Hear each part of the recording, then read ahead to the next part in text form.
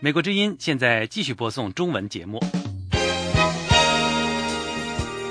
节目内容是美国之音时事经纬。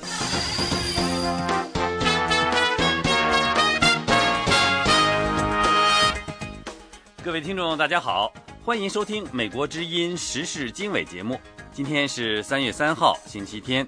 我们从美国首都华盛顿现场播出这次节目，我是齐永明，下面为您介绍这次节目的主要内容。美国国务卿克里抵达埃及，与政府官员与反对派会晤。北约为误杀阿富汗平民进行道歉。美国安全部门都认为，几乎所有重要机构全都遭到中国网络间谍袭击。中国两会召开之前，各地许多异议和维权人士被以各种方式严密控制。中国国家电视台星期五全程直播死刑过程，在中国互联网上激发了热烈的辩论。详细内容欢迎收听。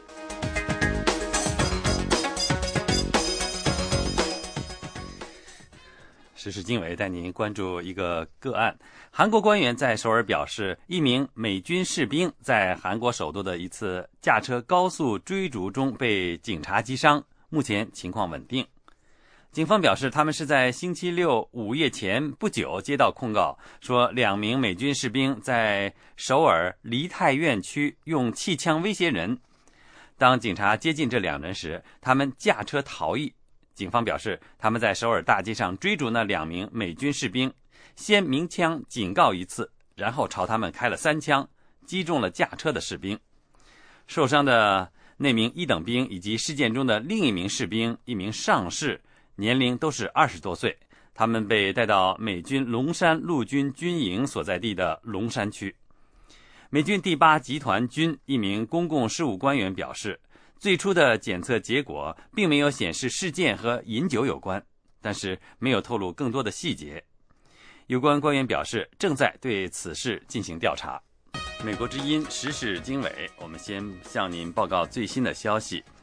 美国国务卿克里在以国务卿身份对埃及进行首次访问期间，会晤了埃及政府官员以及一些反对派的政治人物。埃及反对派领袖当中，有一些人拒绝同克里会面。他们说，美方在埃及目前的政治斗争中，选择了目前占据统治地位的穆斯林兄弟会站在一起。拒绝和克里会面的包括担任埃及反对派全国拯救阵线组织领导人巴拉迪，还有另外2个反对派领导人。其他一些反对派人物与克里会了面。克里在和埃及外长阿姆鲁共同举行的一个新闻发布会上表示，他到埃及来是要表示对埃及人民的支持，并不是要在埃及的政治进程当中表示站在哪一边。就在克里和埃及外长召开新闻发布会之际，外面有数十人进行抗议。北约方面星期六对阿富汗方面表示道歉，原因是北约部队人员在阿富汗南部误杀了2名阿富汗男孩。美军将领邓福德是北约驻阿富汗部队的司令，他说，国际盟军部队在刚刚过去的这个星期四，在乌鲁甘孜省的一次军事行动当中，错将2名阿富汗男孩当作激进分子。星期六，邓福德对这2名阿富汗男孩被错杀表示道歉，并对这2名阿富汗男孩的家人致以诚挚的慰问。北约方面没有明确表示是哪国部队的官兵错将这2名男孩当作激进分子，但是有报道说，来自澳大利亚的部队负责驻守在那一带。在持续了将近12年之久的阿富汗战事当中，平民百姓被误杀，使得外国驻军和阿富汗政府的关系日益紧张。上个月，北约部队在库纳尔地区发动的一次空袭，炸死了10名平民，其中有4名儿童。委内瑞拉副总统说，尽管查韦斯总统仍在接受一家军队医院的化疗，但他仍然掌控国家并制定政策。副总统马杜洛在电视台上说，查韦斯在星期五还向内阁发去一些政策文件。马杜罗早些时候曾描述查韦斯的治疗很艰难，并说查韦斯在与病魔抗争，但是他说查韦斯情绪很好，比令人疲劳的化疗治疗要坚强。查韦斯上个月进入首都加拉加斯的一所医院，此前查韦斯在古巴接受了2个月的治疗，使他错过今年1月10号又一个6年总统任期的就职仪式。委内瑞拉政府几乎没有公布查韦斯总统的病情或现状，只是说他胯部患有癌症。反对派指责官员为查韦斯的病情撒谎。美国之音时事经纬，欢迎收听。时事经纬带给您更多的中国方面的消息。在中国人大政协两会即将召开之际，各地许多异议和维权人士被以各种方式严密控制。北京、上海、安徽、湖北等地的许多敏感人士都被当地警察上岗盯梢，控制外出，全面监控。在北京，人权活动人士胡佳、许志勇、丁家喜，民主人士何普德、查建国、高洪民，维权人士齐月英、李学慧、王永红、严伯钧等人都提前几天被上岗，住家门口的楼道都有警察和保安把守，随时监控他们的行踪。中国全国政协新闻发言人吕新华3月2号在北京说，根据国家质检总局的数据，中国制造的奶粉99%是符合质量标准的，而现实的问题是民众对奶粉是符合质量标准缺乏信心。这一论调一出台，立即遭到包括网友和媒体在内的各界的吐槽。近年来，中国毒奶粉丑闻不断，大头娃娃、节食宝宝让中国家长遭遇奶粉危机，纷纷转向进口奶粉。而世界一些地方不断上演当地奶粉被中国游客疯狂采购的现象。为此，中国香港特别行政区从3月1号实施新的条例，规定年满16岁以上的居民限带 3.8 公斤，也就是2罐奶粉离港。据香港海关报告，新条例实施第一天，有10人因违反规定而遭到扣押。截至3月2号早上，一共有25人被捕，包括17名港人和8名中国大陆人。中国官方喉舌新华社和中央电视台分别在微博上发表评论，称中国乳制品行业未能生产出令人放心的食品的奶粉，质疑作为全球第2大经济体的中国，为何连一罐令人放心的奶粉都造不出来。这是美国之音的中文广播。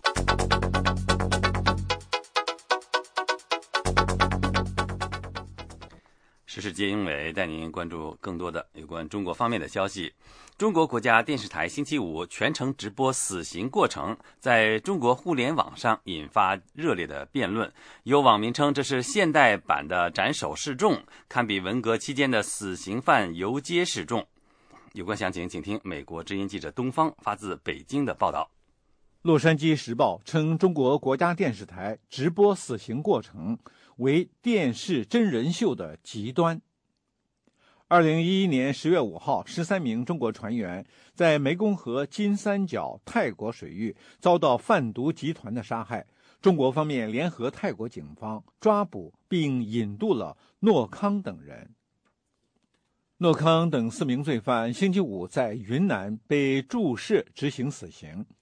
中国国家电视台对死刑进行了40分钟的现场直播，此举在微博上引发了对电视新闻伦理和死刑的激烈辩论。由于央视在新闻节目中实况播出罪犯在死刑前的独家采访，心理学家批评电视台的这种做法会对儿童心理造成潜在的伤害。法律专家则称此举无异于对执行死刑的罪犯游街示众。中国维权律师刘晓元在博客中以及在接受外媒采访的时候称，此举违反了中国刑事诉讼法第252条的规定，也就是对死刑犯不能示众。刘晓元认为，央视这种直播方式也是一种示众，虽然不像文革以及上世纪80年代那样把死刑犯直接游街的方式，但央视受众范围很广，这也是一种示众。中国刑事诉讼法第252条规定，执行死刑应当公布，不应该示众。法律专家张于桥在微博上分析说，该条规定的目的是为了避免将死刑执行的过程变成对被告羞辱的过程，让死刑执行增加羞辱刑，这也是出于保护死刑犯的人身权利、名誉和隐私的目的。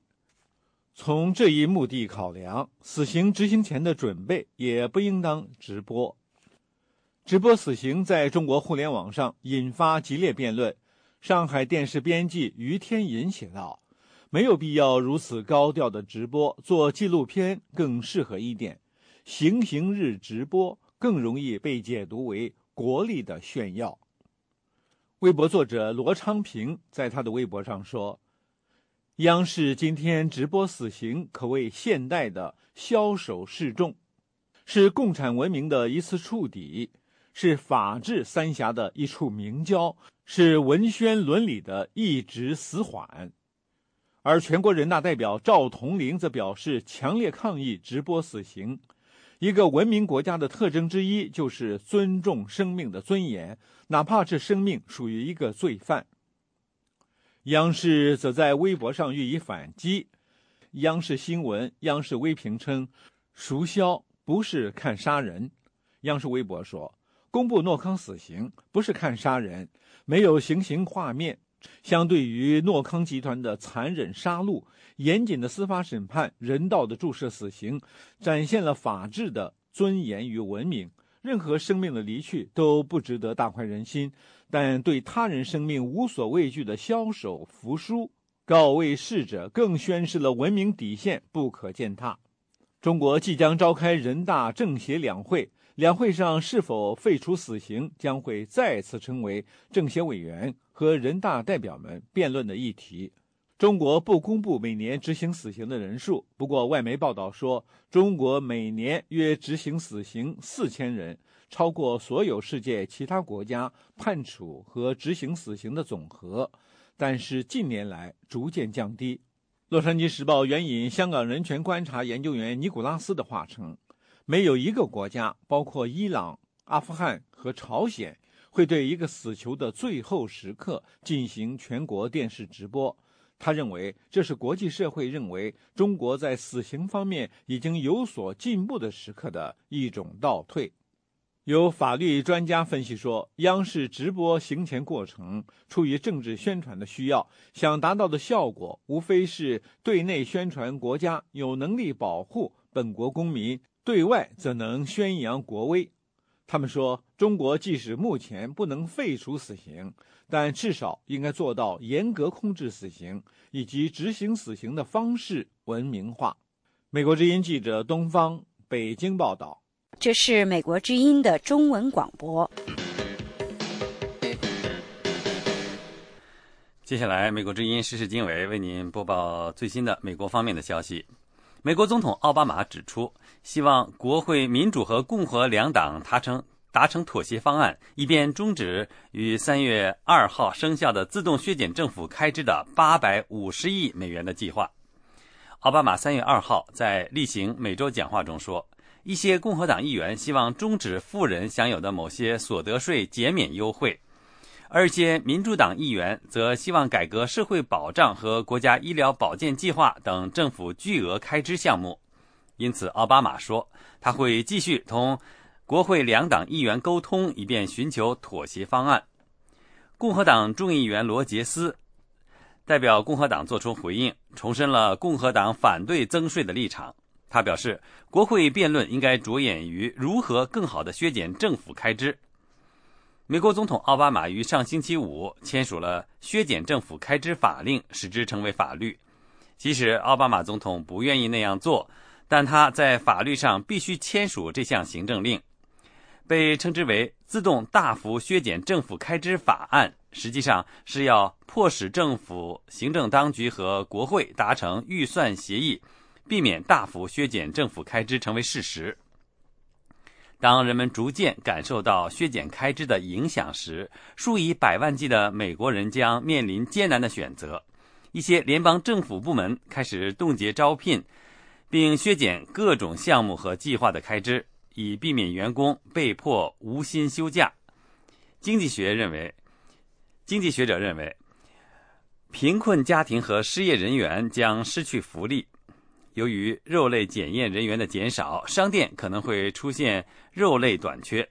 货运可能被迫拖延，对进口商品的需求也将减少，这将损害美国的贸易伙伴。美国之音时事经纬，欢迎收听。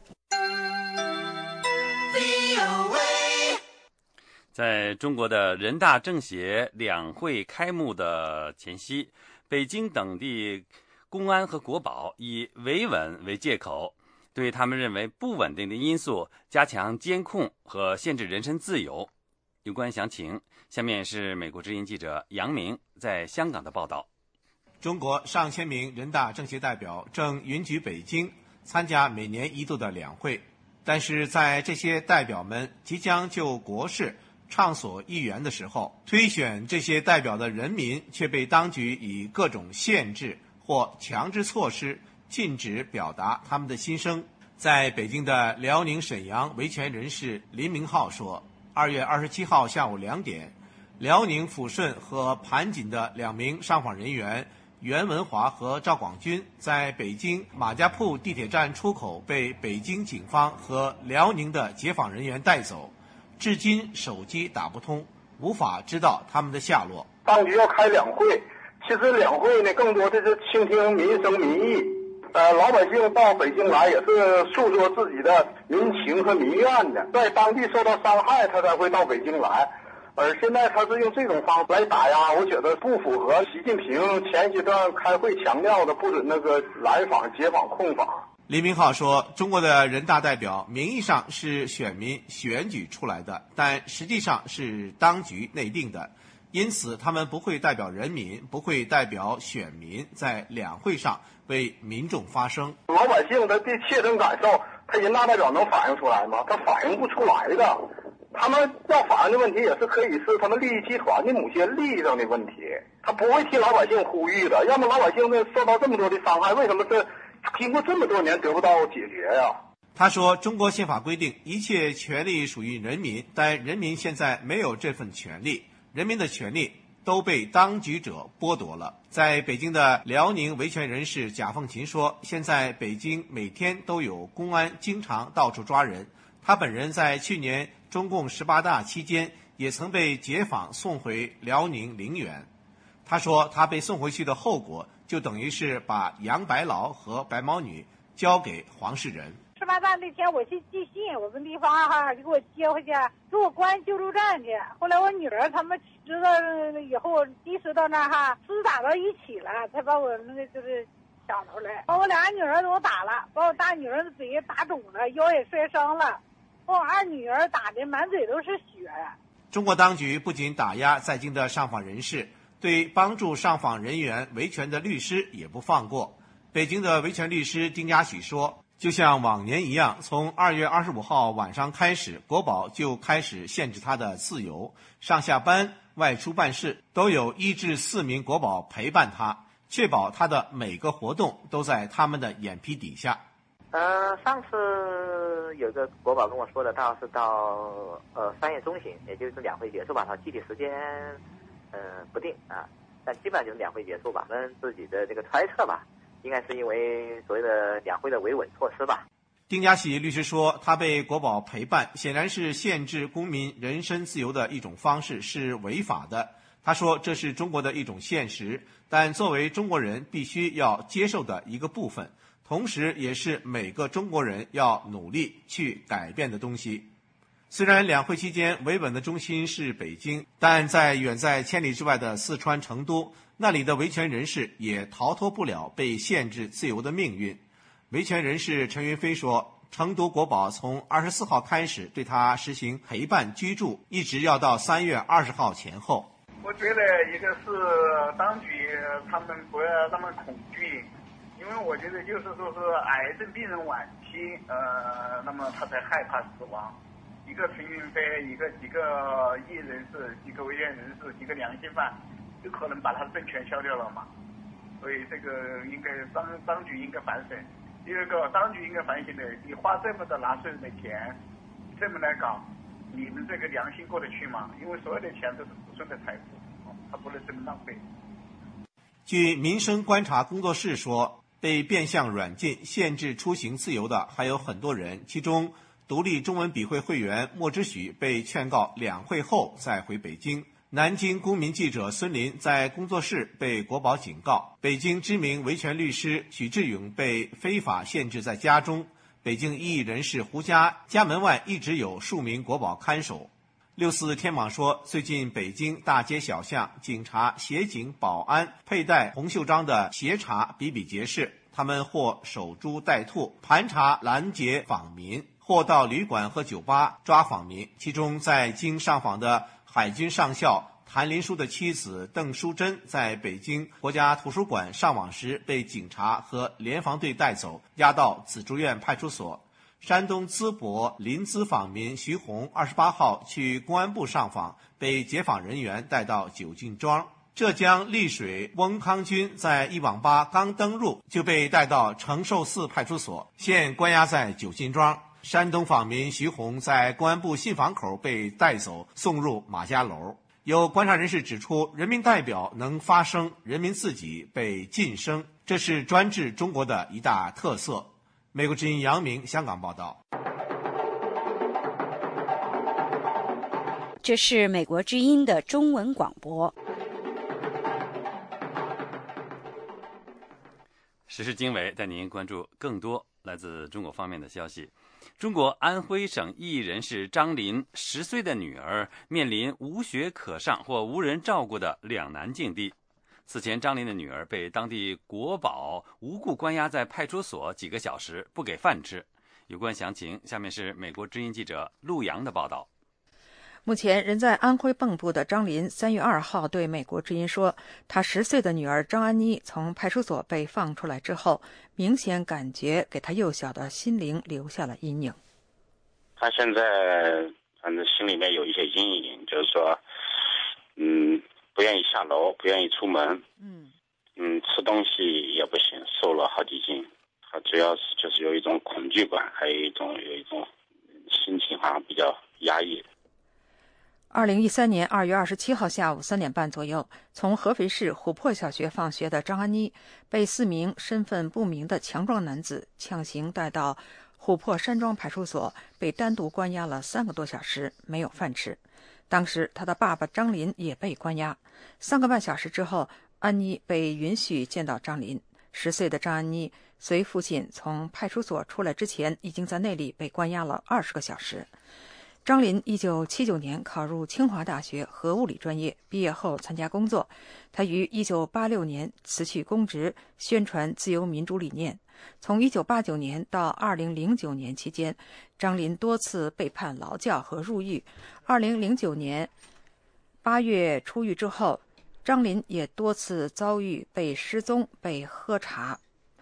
安徽警方现在以张林父女户籍不在合肥为由，把他们强行送回了户籍所在地蚌埠。张林的女儿现在面临不得不中断在合肥学习的处境。勇敢的张安妮向记者表达了她希望回到合肥琥珀小学继续读书的心愿。不是因为我现在还在蚌埠，因为我不想上那个蚌埠的，我想到那边去上。我姐姐在那边上大学。要离姐姐近一点。对，因为现在在这家里面只有我和我爸，而且我姐姐也会帮忙，因为我现在才10岁。我爸还要做家务，烧饭什么的，不能关我的事情，所以我只能让姐姐来帮我。但是现在国保已经给安妮联系好了在蚌埠的一所小学，安妮是否能回到在合肥的琥珀小学还是未知数。张林现在和小女儿相依为命，他自己的身体非常不好，颈椎病和腿部的滑囊炎让他不得不经常卧床，而他们在合肥的住处离他在合肥上大学的女儿非常近，方便大女儿照顾他们。张林父女刚刚在合肥现在的住所安顿下来，是朋友的房子。安妮也刚刚熟悉了琥珀小学的同学们，现在又要被迫回到蚌埠，让张林父女非常为难。张林说，女儿从2岁开始就经历跟亲人的分分离离，好不容易有了相对固定的住所，现在又要过上动荡的日子。张林说，是他让女儿受到连累。张林在推文中问安徽的国宝，你们就不考虑你们的孩子将来也可能这样被对待吗？张林父女的遭遇引起网友的极大关注，网友胡石根发起立即制止对安徽张林父女非法侵害的呼吁书。网友挪威森林强烈谴责安徽合肥警方对张林父女实施的违法犯罪行径，强烈要求安徽省委、省政府以及相关的部门立即制止这种非法的侵害，并对实施非法侵害的相关责任人员进行追查惩处，保证不再发生类似的事件。冯正虎在推文中说，与父亲的政治斗争不应该加害到孩子。美国之音记者拨打合肥琥珀山庄派出所电话，值班警员要记者跟他们的信息中心联系，他不清楚张林父女的事情。美国之音陆洋华盛顿报道。美国之音，欢迎收听。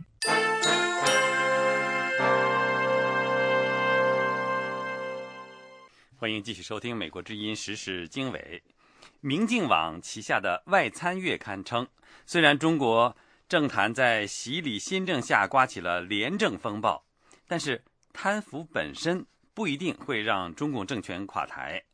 有关详情，下面是美国之音记者宇宙的报道。外参的这篇报道说，18大之后，中共似挥刀斩乱麻，在惩治腐败问题上展现出前所未有的气势。重庆前区委书记雷正富丑闻曝光后，仅63小时被拿下。广东40天内拿下包括财政厅和国土资源厅负责人以及市级党政官员在内的多名贪官。直属中国航空工业集团公司的北京某国企党委书记被以受贿罪判处13年徒刑等等。更加引人注目的是，中央统战部长令计划也受到波及，被传配偶涉嫌滥权和腐败。报道引述美国维吉尼亚州里士满大学文理学院副院长、政治系主任王维正的话说，贪腐确实打击了中共作为执政党的威信，也会在其他地方出现对统治权意想不到的挑战。不过，王维正称，贪腐本身不一定会让中共政权垮台。北京的历史学者、评论人士张立凡对美国之音表示，中共现任最高领导人习近平据传谈到过前苏联崩溃的教训，不过没有从正面汲取经验。张立凡说，事实上，前苏联的崩溃并不是由于它不强大，它有世界上最强大的军队，但是这样一个庞大的帝国在一夜之间仍然崩溃了。这样的体制总有没法维持的时候，就像生物节律曲线图一样，如果政治曲线、经济曲线和社会情绪的曲线同时到达临界点，就有可能出现崩盘。张立凡表示，随着表哥房姐们的高频率曝光，中国乃至全球都目睹中国的特权腐化之路的根基之远和延续之广。他说，从基层到中层到高层都存在严重的腐败，所以现在要想反腐败，政治领导人必须冒比胡照更大的政治风险才有可能进行。从目前的状况来讲，他面对的是一个整个的体制性的腐败，很可能这种反腐最终无疾而终。北京历史学者张立凡指出，虽然中共牢牢地掌控军政大权，但是今天的中国军人已经与时俱进，多为90后的新一代军人有知识、有资讯，因此是有头脑的世界村民。这样的军人也不满特权、不公和贪腐，他们追求自由和平等。政治研究学者王维正说，中共的统治基础来自人民，最后结束中共政权的仍然是老百姓的反叛。王维正为美国政治协会、国际研究协会、亚洲研究协会等组织成员，从事亚洲政府与政治、国际关系、比较政治等的研究。以上是美国之音记者宇宙从美国首都华盛顿为您所做的采访报道。这是美国之音的中文广播。The Voice of America。欢迎继续收听美国之音时事经纬节目，一块儿来关注台湾方面消息。马英九和连战阵营继续围绕16字真言问题进行言辞犀利的争论。政治分析人士认为，二人的中国政策方向一致，只是各自进度不同。真言风波的外因是中国期待马英九尽快开启政治谈判进程。下面请听美国之音记者申华在台北的报道。台湾总统府几天前表示，对连战访问中国期间提出的16字真言并不知晓。对此，连战办公室主任丁远超反唇相讥，说连战同副总统吴敦义和行政院长江宜桦也表示过真言的内涵。丁远超还说，台湾政坛有些人见不得别人好，心态可悲，总统府发言人草率应该帮老板广结善缘。连战此次大陆之行同习近平会见时，提出了一个中国、两岸和平、互利融合、振兴中华的16字基本原则。对此，在野的民进党表示遗憾，认为台湾尊严出现倒退，因为只剩下一个中国，没有各自表述。而国民党内也议论纷纷，为首质疑的竟是马英九政府。总统府发言人李佳飞日前再度公开表态，他说，马总统和连荣誉主席会面时候，虽然有提到过，但是这些概念呢，或是发言的表述是散落在长达45分钟会面的会谈之中，所以跟这个组合起来这样的一个16字的箴言呢，我想外界呢对于这样的一个观感或是解读是明显有落差的。行政院长江宜桦在立法院接受质询时也否认事先知道16字箴言。因为那一天是我拜会连战连前主席，所以我主要请教的是他在担任行政院长时候的一些治理的心得跟经验。对于他要去大陆这件事情，他有提到他会跟胡锦涛以及习近平先生见面，他没有在跟我谈话的时候有谈到所谓的16字的箴言，所以我也是在报纸上第一次看到16字箴言的写法。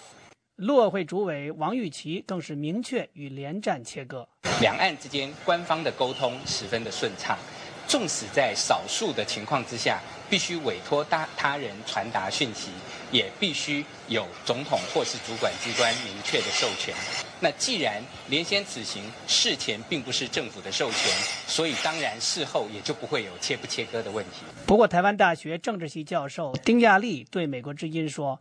马英九和连战中国政策的大方向一致，只是马英九受一系列国内重大问题的拖累，民调低迷，他的大陆政策步速不可能太快。他们在一个大的方向大的原则这个一致了但是他这个马英九他要比较多考虑台湾内部的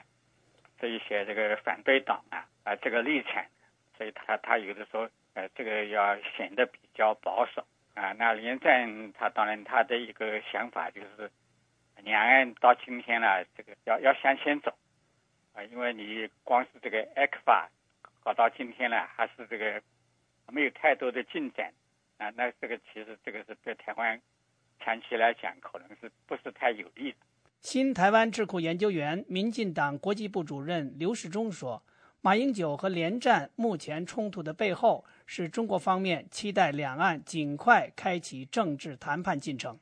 所以选在这个时间点邀请连战去，然后透过联胡会跟联席会释放出很多的政治讯息，来对马英九施压，连战也甘于跟对岸合作，他也想来主导来影响马英九，希望他能够尽快能够朝向政治谈判这个方向上去。台湾媒体说，除此之外，马连彼此有心结是公开秘密，二人处理国民党党产问题意见不一。连战不满马政府处理其子连胜文遭枪击事件的方式。马英九委派连战出席亚太经合会，但也曾阻止连战插手两岸事务，不要在台湾宴请中国高官。无独有偶，连战大陆归来后，立即款待在台访问的前中国国务院副总理曾培炎。美国之音记者申华台北报道。欢迎继续收听美国之音的中文广播。台湾民进党在东海主权问题上明确表示不和中国联手保钓，强调台湾应该尊重美日同盟关系，在东海主权问题上不应对日本有所挑衅，也不应去测试美日安保条约的底线。有关详情，下面是美国之音记者钟晨芳的报道。身兼民进党政策会执行长以及驻美代表的吴钊燮，每隔数月会来美一趟。他2月27号在民进党准备在华盛顿成立的驻美代表处地点举行记者会，说明这次访美期间和美方人士会谈以及代表处的筹备情形。吴钊燮说，他在和美国国会议员以及智库人士的会谈中提及民进党在许多重大议题的立场，包括东海岛屿主权争端的问题。他说，民进党认为台湾不仅与美国的关系重要，与日本的关系也非常重要，因此民进党主席苏贞昌最近访问日本时，对日本政界人士强调，虽然台湾与日本有主权争议，但主权问题并非一时可以解决，台湾必须维持并加强与日本的关系。我们的立场应该是台湾要跟日本的关系保持的比较密切一点，因为日本是美国在东亚地区的一个主要的盟邦。那台湾跟美国的关系是非常的密切，台湾跟日本的关系也是非常的密切，所以台湾不应该去对日本有所挑衅，台湾不应该去测试美日安保条约，那这个是我们的基本立场。吴钊燮说，美日安保条约是东亚和平稳定的重要基础，台湾应该尊重美国和日本的盟邦关系。民进党不会在东海议题上与中国合作的立场明确，不会受到任何质疑，这是和台湾国民党政府最大的不同之处。此外，对于民进党过去和美国有过一些不愉快的经验，包括前主席蔡英文访美时，奥巴马政府官员曾经有过的负面表态，吴钊燮表示，成立代表处就是一个改善并加强民进党和美国关系的做法。我们在民进党中央党部的做法就是说，对以前或许有这些不愉快的事情，那我们必须要赶快去找到一个让台湾让民进党跟美国之间的这种关系能够改善的这个机会。那由于像我们这边是跟美国的各界就是政界、学界等等的都会保持非常密切的关系，那我们也提供了这些必要的资讯，让美方能够对我们有更多的了解。关于民进党驻美代表处的筹备情形，吴钊燮表示，他此行的另一个任务是为主席苏贞昌来美主持代表处成立仪式进行安排。时间上，目前暂定苏贞昌访美时间在5月底6月初。民进党驻美代表处位于华盛顿市中心西北区的16街，距离白宫只有一个街口。全职办公人员有民进党华盛顿联络员彭光礼及共同联络员萧顺文，目前法律登记程序还在进行当中。以上是美国之音记者钟晨芳的采访报道。美国之音时事经纬，继续关注和台湾相关的话题。国际独立人权专家学者团在台北发表台湾实施联合国人权两公约的初步报告，并提出84项建议。在野党的立委认为，民间团体应该向政府争取更多的人权保障措施。下面请听美国之音特约记者张永泰从台北发来的报道。在人权专家学者团提出的建议当中，最引发关注的就是废除死刑的问题。来自奥地利的维也纳大学法学院教授诺威克表示，公民及政治权利国际公约第6条虽然没有禁止死刑，但是表达了国际间废除死刑的趋势，而台湾政府过去2年执行死刑的数量不减反增。他说，专家建议台湾政府应该更努力废除死刑，首先就是立即停止执行死刑，遵守联合国大会的相关决议案。专家团还建议，台湾政府的首要目标应该是定出确切的时间表，依照巴黎原则成立一个独立的国家人权委员会。这份报告还提到台湾转型正义的问题，例如228事件。专家建议政府应该采取措施，揭露白色恐怖时期人权遭受侵犯的所有真相。此外，为了实现补偿正义，政府应该保证受害者和研究人员能够有效取用相关的国家档案。专家还从人道角度呼吁台湾政府针对前总统陈水扁严重的健康问题采取适当措施。谈到言论自由问题，报告指出，大众关注媒体过度集中可能威胁言论自由。专家呼吁政府应该立刻采取预防措施，制定一种全面性的法律，阻止任何新闻频道或是报纸的合并及收购。长期关注人权议题的民进党立委尤美女表示，非常感谢这些人权专家所提出的建议，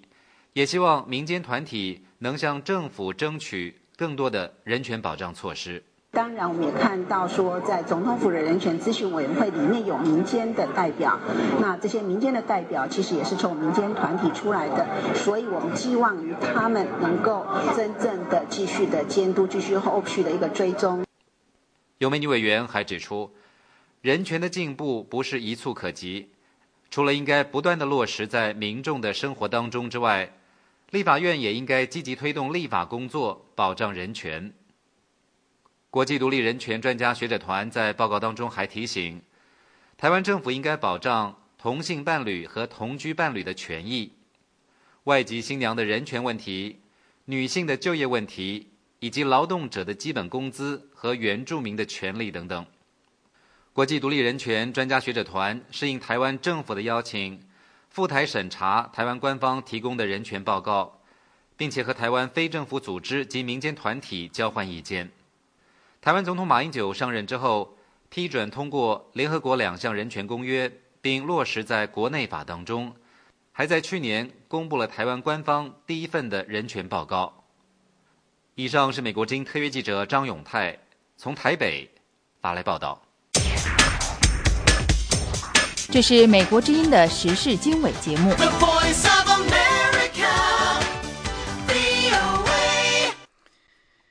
欢迎继续收听美国之音时事经纬。数以千计的葡萄牙人星期六抗议陷入财政困境的政府削减开支，在包括首都里斯本在内的20多个城市爆发了示威集会。葡萄牙面临连续3年的经济衰退。25岁以下的年轻人失业率非常高，他们在推动反对紧缩计划的行动。一位示威学生说，给我们国家带来希望的唯一方式是去抗议，去改变政策。政府不投资教育和我们国家的未来，没有教育就没有未来，没有文化就没有未来。我们必须抗争，夺回他们试图从我们这里拿走的东西。不过，葡萄牙政府2年前承诺改革以换取1200亿美元的援助，因此很可能继续执行紧缩政策。美国工程技术人员解决了一架私人拥有的航天器的故障，但这艘飞往国际空间站的宇宙飞船错过了星期六原定的对接时间。美国国家航空航天局的官员说，这艘由宇宙 X 公司拥有和操作的无人运货飞船将在星期天世界标准时间12点01分对接。这架航天器星期五在发射后几分钟出现故障。该公司创建人报告说，航天器4个推进器中的3个没有正常启动。技术人员随后设法使所有4个推进器都正常运作。运载这艘货运飞船的猎鹰9型火箭星期五早上在佛罗里达州卡纳维拉尔角升空，为美国国家航空航天局从事补充供给的使命。这是美国之音的中文广播。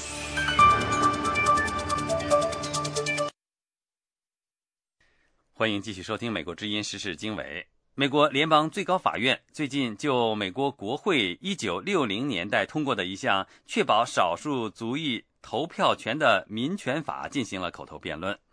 在下面的法律窗口节目当中，我们就请记者亚薇来为各位介绍这个案子涉及的法律问题。美国联邦最高法院最近对美国国会1965年通过的投票权法案进行了审议，审议的焦点是该法律的第5条。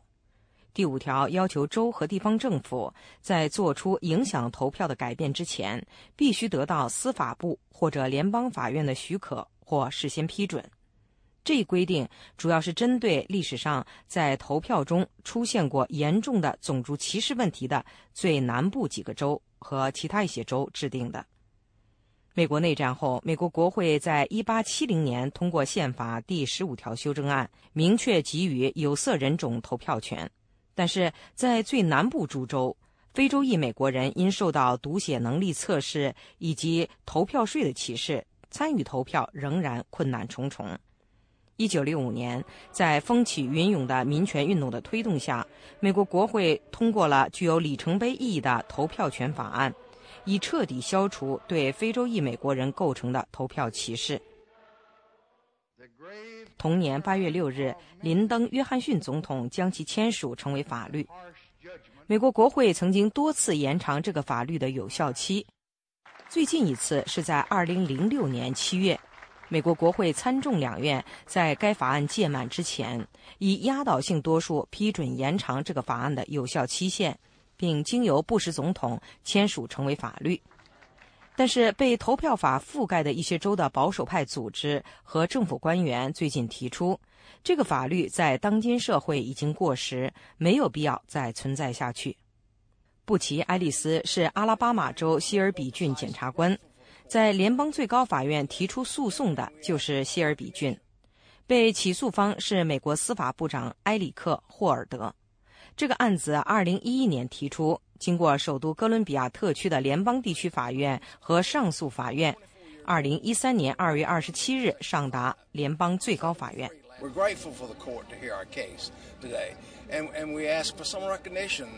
过去48年，这些州取得了长足的进步。我从1964年开始就任郡检察官，投票权法第5条在我们这里实施的时候，我才24岁，到上个周末我就73岁了。但是对我们实施的规定仍然一成不变，这个法律根本不适用于我们，已经很多年了。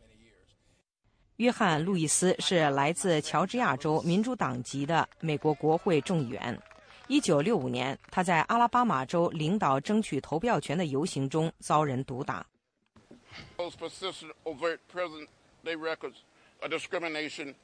我们从那时以来走过了漫长的道路，很大程度上应该归功于投票权法。一些人喜欢指出我们已是国会的少数族群，我们有一位非洲裔美国人总统的这一事实，但是我们还没有达到目标呢。一些民权组织和奥巴马政府在联邦最高法院的口头辩论中为投票权法进行了辩护。他们承认，过去几十年间，在投票法覆盖的一些州，种族关系的确取得了一些进展。但是这个法律对确保各州以及地方司法管辖区保护所有美国人的投票权，无论他们来自哪个种族，仍是一个有用的工具。联邦最高法院几位比较保守的大法官在法庭的口头辩论过程中，似乎对投票权法第5条表示怀疑。他们质疑美国国会1965年通过的这个法律，在近半个世纪后的今天是否仍有存在下去的必要。因为它是1950年代末期到1960年代初期美国民权运动的产物，如今社会已大不相同。联邦最高法院何时就这个案子作出判决尚未决定，预计法庭的判决不仅会对投票法本身产生影响，也会在全美引起反响。VOA 卫视记者马龙、亚威、施蒙华盛顿报道。美国之音时事经纬。接下来是美国之音的专栏节目《火墙内外》。小猪排江中游，飞越青山两岸走。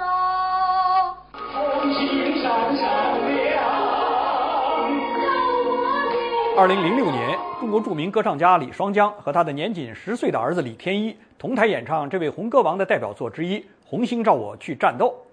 凤凰卫视访谈节目《鲁豫有约》的旁白称，李天一不仅遗传了父母的聪明伶俐，更加遗传了父母的好嗓音。然而，也许是由于基因发生变异的缘故吧，李天一这个闪闪的红星几年后开始连续坑爹，摊上了几件坏事。真是机关算尽太聪明，反误了爹的声名。2011年9月，李天一在北京海淀区某小区殴打一对夫妇，并大喊“谁敢打110”。他因构成寻衅滋事罪被收容教养1年。然而，在获释仅半年之后，改名后的李冠峰旧病复发。2月21日，他因涉嫌卷入在北京湖北大厦发生的一起轮奸案，被海淀公安分局刑事拘留。昨天中午，有网友爆出李双江之子李冠峰原名李天一因涉嫌轮奸已被刑事拘留。下午，北京海淀警方向记者证实了李某等5人因涉嫌强奸罪被刑事拘留。经过多方的确认，李某即李双江之子。这条消息很快就成了中国网络的头号热点新闻，上百万网民参加了相关话题的讨论，大多数人都对李冠峰屡教不改的恶习进行谴责。根据腾讯网所做的一项民意调查，在对这项调查做出回应的网民中，83%的人认为对李冠峰的处理应该是偏重惩罚，只有17%的人认为对李冠峰的处理应该是偏重教育。李天一上一次行凶打人后，其父亲李双江前往医院看望伤者，并且含泪道歉。李天一被解除劳教后，短短6个月后就犯案2进宫，被网民戏称为坑爹之星。网名为云岭雪松的高中教师郑光旺在新浪微博上说，北京警方确认李双江之子李天一涉嫌轮奸，继2011年携冲锋枪酒驾撞人打人一案刚平息不久，又摊上了大事。见过坑爹的，没见过这么坑爹的。逆子终究是要逆天的，他爹是天王老子也救不了他。看李双江怎样再次救赎，看星二代怎样作茧自缚，看相关部门如何维护社会公平与正义。在腾讯微博，网民陈寒霄挖苦说，上次儿子打人，李双江哭道，恨不得伤者把他自己打一顿。这次儿子涉嫌轮奸17、18岁非京籍少女，李将军会怎么说？网民波波脱口秀在新浪微博上贴出几条网上流行的春联段子，嘲笑当今官二代、富二代和星二代中的败家子。1. 上联长江后浪推前浪，下联一爹更比一爹狂，横批非李莫属。2. 上联李刚、李阳、李双江，下联车祸家暴冲锋枪，横批李家牛逼。3. 上联恨爹不成钢，下联怨爸不双江，横批投胎姓李。4. 上联你爸是李刚很酷，下联我爹是双江不服，横批霸气外露。由于李天一在当地一贯飞扬跋扈、作恶多端，因此被人们称为海淀银枪小霸王。网民楚香1984在新浪微博贴出一首打油诗，催花恶少李家郎，海淀银枪小霸王，其父并非高太尉，红歌戏子李双江。融合多种音乐元素的土根文化音乐团体南城二哥，在他们的说唱作品《好姑娘》中，也利用搞笑版歌曲《红星照我去战斗》对李天一之类的星二代进行了辛辣的嘲讽。他是李刚哎，哎，我爸李双江哎，小宝马街上有，好儿好比跟我走，谁敢挡我路，让他吃拳头，爸爸的教导记心头，前仆后继跟越走。然而，也有少数网民路见不平，把笔相助。他们认为，目前中国社会存在严重的仇富心理。以网名御史在途获得新浪认证的湖南省纪委预防腐败室副主任陆群反驳说，李双江家摊上大事了，出了个败家子、强奸犯，数不清的人把矛头对准李老头子，他们打的旗号是公平和正义，是断乎不会承认内心里那点阴暗动机的。不过，我可以赌10块钱，如果那个从酒吧喝酒后跟一帮男人跑到宾馆开房被轮奸的女孩是李双江的女儿，被口水淹没的还会是李双江，理由当然是教女无方。独立评论人老徐时平则是坚决反对这位反腐官员的观点。他说，当下中国老百姓除了在微博上怀抱琵琶半遮面的吐露一下心声，还有啥说话的地方？李家教子无方犯了事，网络上各种吐槽五花八门，本来很正常。可是很快有一些人就跳了出来，什么仇富仇官的大帽子立马扣了上来。平时老百姓挨欺负时，怎么没见你们这么义愤填膺？挥舞这种道德大棒的人，其实自己心里就很阴暗。新华社记者陈玉明也不甘寂寞，赶来凑热闹，希望公众对李天一的恶行笔下留情。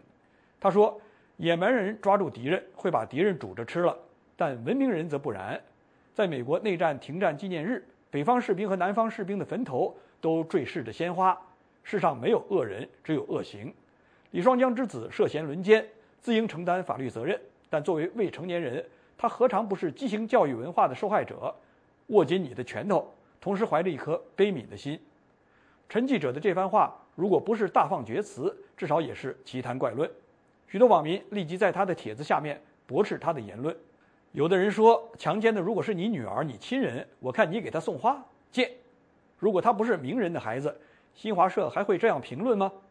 还有人愤怒地说，把轮奸犯比喻为美国南北战争牺牲的将士，把一场轮奸比喻为内战。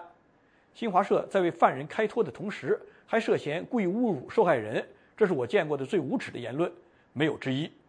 顺便指出一下，新华社在这个微评中宣称世上没有恶人，只有恶行。这句话要是让物有知乡的毛左派人士看到的话，一定会用板砖猛砸。新华社记者陈玉明的这句名言，显然是与毛泽东的另一句名言唱对台戏。